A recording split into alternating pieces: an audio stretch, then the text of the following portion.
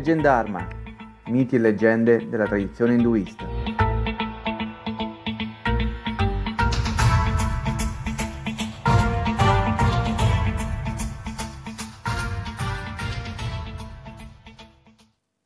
Episodio 11. La dea guerriera.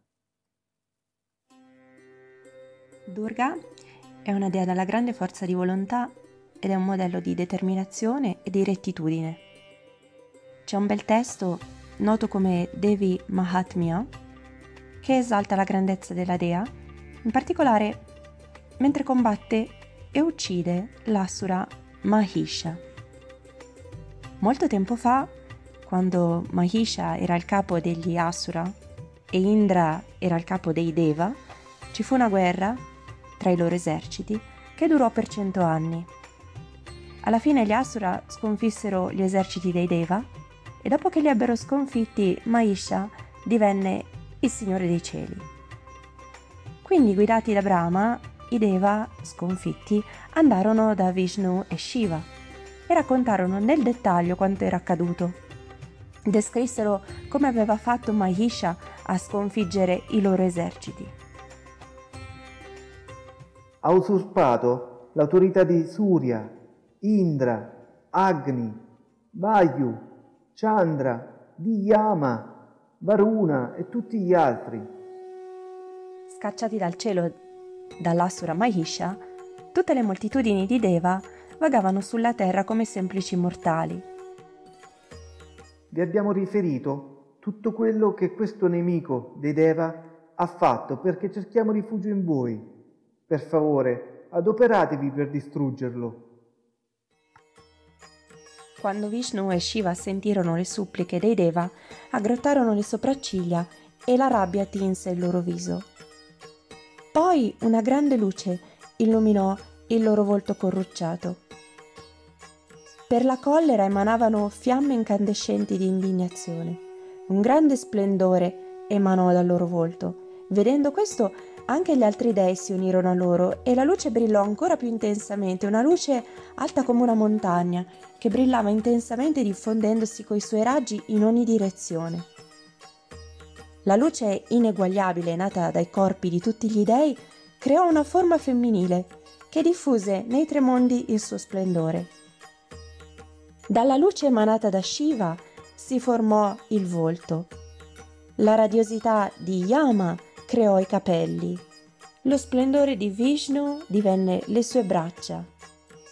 La luce soffusa di Chandra, il dio della luna, le creò il petto e lo splendore di Indra divenne la sua vita. La luce di Varuna divenne le sue gambe e lo splendore della terra formò i suoi fianchi. L'alba e il tramonto divennero le sue sopracciglia e lo splendore del dio del vento le modellò le orecchie e dalla luce che brillava anche dagli altri dei prese forma tutto il resto della bellissima Durga.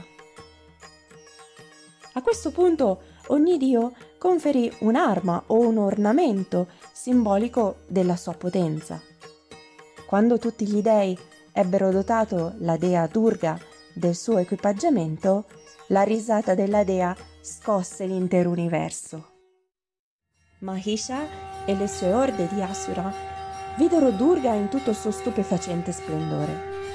Milioni e milioni di Asura si lanciarono all'attacco, ma lei serenamente spezzava le loro armi come se fosse un gioco. Distrusse i generali di Mahisha uno ad uno e continuò così finché la costante pioggia delle sue frecce aveva fatto somigliare il campo di battaglia a un'istrice e i nemici erano ormai arrivati al loro ultimo respiro.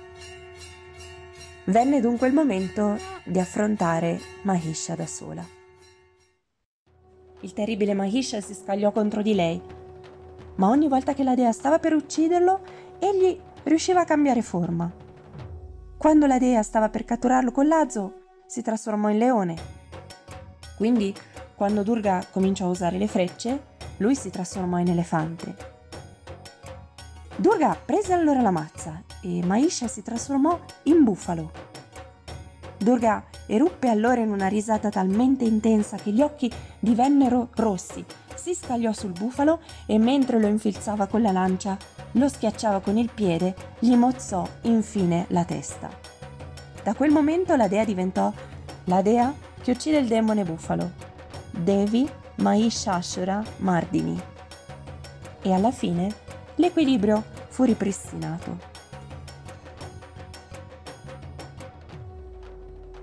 Quando ammiriamo la magnificenza di Durga vittoriosa, seduta su una tigre, radiosa di serenità con le braccia che brandiscono i suoi potenti strumenti, ne riceviamo un esempio di forza e di dignità, riceviamo la sicurezza della protezione di questa forza dal vigore incomparabile che si manifesta come la dea Durga. Il veicolo e le armi di questa dea guerriera simboleggiano gli strumenti che possiamo usare per osservare, affrontare e combattere i nostri nemici interiori. La tigre naturalmente è la forza, la determinazione, la fierezza.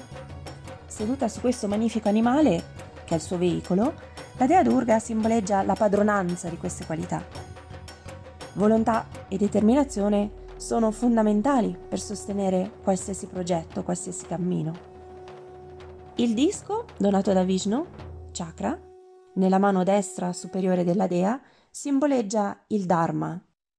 Ci ricorda di rispettare il dharma in qualsiasi situazione della vita e di eliminare o depotenziare tutto ciò che ci impedisce di agire in modo retto.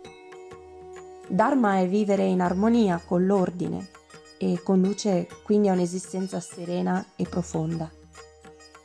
La spada rappresenta l'acutezza dell'intelletto ed è un incoraggiamento a usare discernimento per superare le tendenze negative. La mazza rappresenta anch'essa il potere della conoscenza, in grado di dissipare l'illusione con la ricerca di chiarezza e autenticità. La conchiglia indica il dissolversi di ciò che è impuro e le sue vibrazioni riempiono di pace e tranquillità chi le ascolta. Il tridente proviene da Shiva, rappresenta l'elevarsi oltre l'ottusità, l'inerzia e l'ignoranza. Proprio come il tridente può perforare e distruggere tutto ciò che incontra, Durga può conferire la saggezza necessaria per controllare questi difetti. Arco e freccia simboleggiano l'energia e il controllo sull'energia. Coltiviamo coscientemente la nostra energia potenziale, non dissipiamola, ma finalizziamola per ottenere i migliori risultati possibili. Il fiore di loto. Questo fiore incontaminato cresce in realtà in uno stagno fangoso, ma si eleva dal fondale torbido per adagiarsi sulla superficie. Allo stesso modo possiamo nascere in questo mondo e vivere al suo interno, anche se tante volte è un mondo di fango, ma elevarci con distacco al di sopra dei coinvolgimenti che non sono benefici è possibile. Non dimentichiamo che nel combattimento Durga usa tutte queste armi, passando da una all'altra con prontezza a seconda delle necessità, capace di scegliere il momento giusto per colpire. Non è quindi solo agile fisicamente, ma anche attiva mentalmente.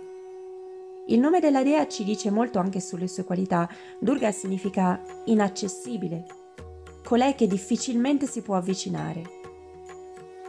La tradizione loda Durga con i suoi molteplici nomi nel suo mantra. Quando i devoti cantano quei nomi, evocano e ravvivano quegli stessi aspetti dentro di sé. Potente, determinata, impegnata nel domare le situazioni più complesse, bella, di una brillantezza impeccabile, intelligente, forte, senza paura, audace, pronta alla sfida, composta e sorridente anche durante la lotta. Maestosa, ma anche terribile all'occorrenza, un po' come l'acqua che scorrendo può assumere la forma di un fiume impetuoso, di una cascata, di un affluente o di un dolce ruscello. Mentre adoriamo la dea dai grandi occhi vigili, riconosciamo e coltiviamo in noi le sue stesse qualità di forza, serenità e volontà indomabile. Se questo podcast vi piace, lasciate un commento e condividete con i vostri amici i vostri episodi preferiti.